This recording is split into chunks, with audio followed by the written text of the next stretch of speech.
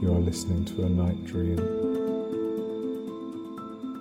The Night Dream podcast. Well, one day I would like to finish the 2 books that I started a couple of years ago. You are listening to a Night Dream. The Night Dream podcast. The Whistling Man. You begin your week like any other, a walk to the shop to buy juice and milk. Lovely. You pay for the juice and milk on card. For a moment you worry that the payment won't go through. It does. As you leave the store you see a man, or rather hear him. He's whistling a fun, tuneless tune. How fun, you think to yourself as you rush home. The cold milk's burning your hand, and you curse yourself for leaving the shopping bags at home again. Ha ha. Oh well. The whistling is now a faint memory. You turn up the oven and start enjoying your weekend. It's over before you can say, the oven's hot. Another great weekend. You wake up bleary-eyed, shower, and soon leave for work. And as you walk past the cafe by the station, you hear it again. This time a lower, fouler whistle. The culprit sits with his back to you, drinking a latte. You can still hear his whistling on the train platform. As you wait for your chance to get on a busy train, the whistling never stops. Weeks, then months pass, and still he whistles. You beg your partner to be the one to get the orange juice this time, and instead they offer to come with you. The streets by the station are empty. You think the coast is clear, but then he walks around the corner whistling, Happy Birthday. How does he know what you yourself have been driven to forget? It can never be a happy birthday again, you think. You sit uneasily on the floor and begin unwrapping presents.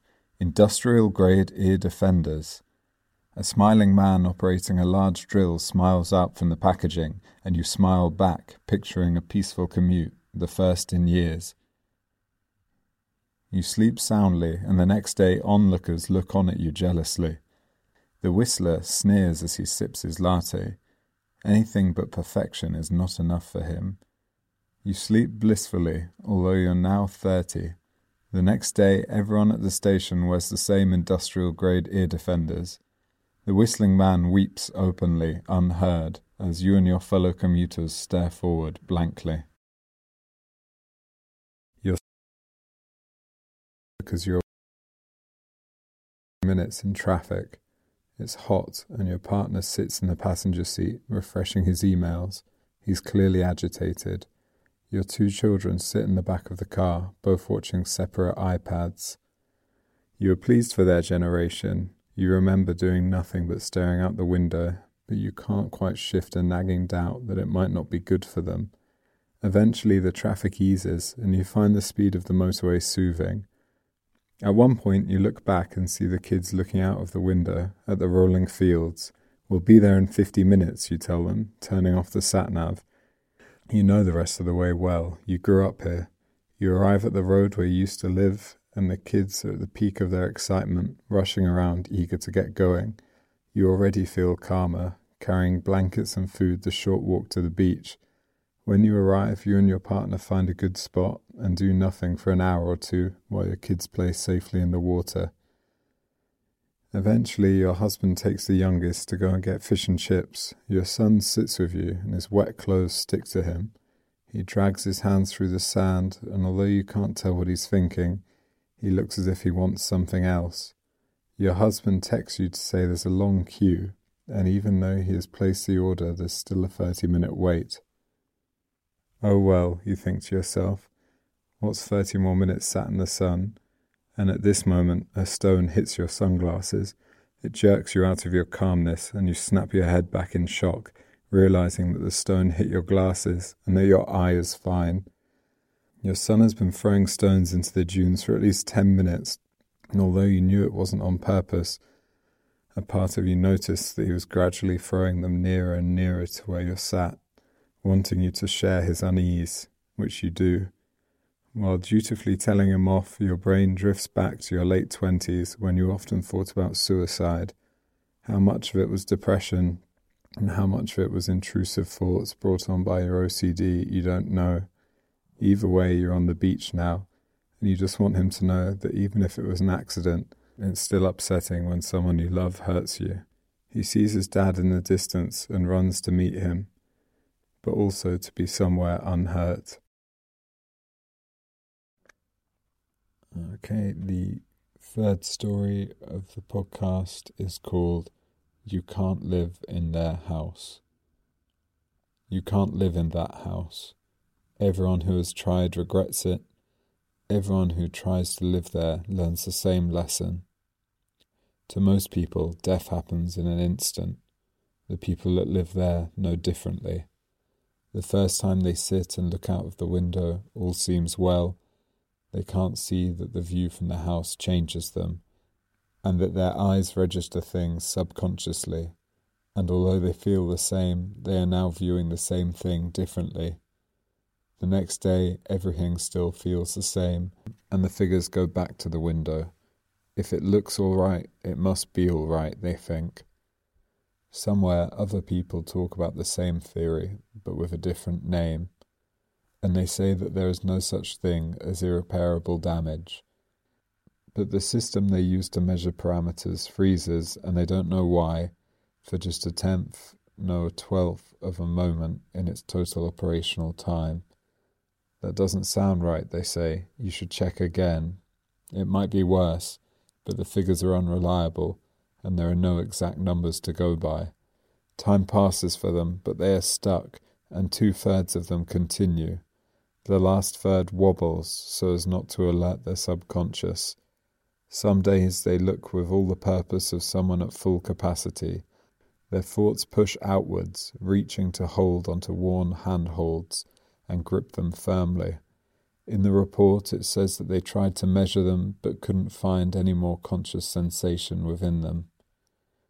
The knowledge that their thoughts will retract back appears to give them more feeling. This has been proven to be a falsehood. Instead, it appears to be a self-regulating cycle, and the nearest the subjects come to noticing any change. In simple terms, it resembles something like a measurable 3.5 instead of a 3. How does the extra 0.5 come to exist, they ask. It doesn't. And although they are unaware of it, their thoughts learn the pattern of gripping and giving up. The excitement creates a false feeling of normality on top of the false belief that they are operating at a full third. Although he is sat surrounded by people he loves and is talking with an arm loosely around the shoulder of one he loves desperately, he looks out of the window and back at her hair. The grip is so strong this time that it lasts for days and days, and when it loosens, he cries and cries. This next story is called Left to Chance. You are worried that in the future anything could be anywhere and that things will constantly switch places, and they will do so at such speeds that people would try to understand, but as they started to understand, they themselves would be moved, which in turn would create another chain of movement. You find this so repulsive that you take great pains in life not to move anything, or at least if you do move something, to put it back as well as you possibly can. Quite soon into this realization, you have to stop having guests over. Not only could you not track their changes, but also you can't bring yourself to make them aware of their own place in this tedious system. You line the walls and surfaces of your house with white tape to keep everything clear. Things have worsened, and now you're forced to consider and visualize sounds. Of course, now in our time they dissipate harmlessly, but in the near future they will hang boldly in the air, swapping with other words and other noises. You devise a plan to limit your options as significantly as possible. You order 2 bags of cement, which you would have driven and collected yourself, but your car recently failed its MOT, which you find very upsetting. Anyhow, you celebrate the concrete's arrival with a glass of water. You then start digging the hole. Where the soil will end up, you don't know, but must live with. Now that the cement is mixed right, which was harder than you thought it would be, you lie down in it and plan to never change again. Unfortunately, before you do so, your thoughts become permanent and swap with words like these until your thought is heard by others who aren't dark and wet like you are. Everyone is you. Suddenly, you're in a world where everyone is you. Are you happy? You walk to a nearby cafe and order a flat white, which another you struggles to make as you've never worked as a barista. You're patient with yourself, though, as you've worked in retail and you know how thankless it can be/is. You smile at yourself and say, "Don't worry," but you aren't very good at smiling unless you really mean it. So the other you looks at you strangely. They are also not very good at hiding their expression, and you both laugh at this because you both like silly things. The cafe is full of people reading because you love reading.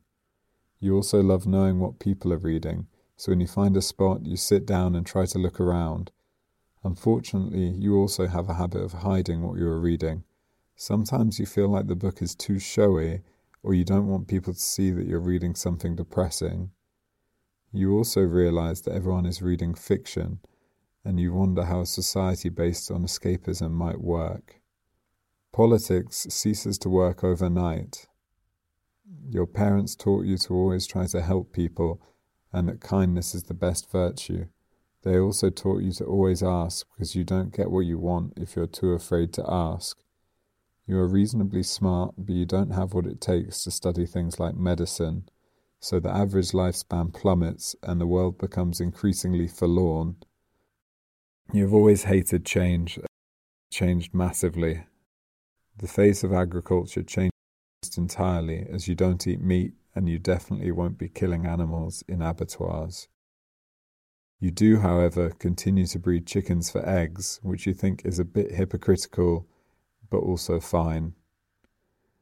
Although you never learn to trade, you're strong and work hard when you have a clear goal. Your world's future focuses on feeding people and sources of natural beauty. Of course there is crime, as a part of you always does the easiest thing, and although you generally believe the world to be fairer, you still sometimes make bad decisions. You quickly abolish prison, seeing how hard it is to imprison yourselves, and how easy it is to forgive your other selves. You adopt a cultural exchange. Please be nice to me, because I am you. And although it isn't your intention, some of you become worked up and a bit zealous about it. There's no need for religion now, as everyone gets what they want and understands what each other want. Relationships continue, and although everyone is you, it is surprising how different you can look as you live different lives. As everyone is you, there's no procreation, and ultimately you die out, but you have left behind a legacy of art. It became a cultural norm for everyone to write at least one book in their lifetime and add it to an enormous library. There is no one left to read it, but it doesn't matter because you are dead.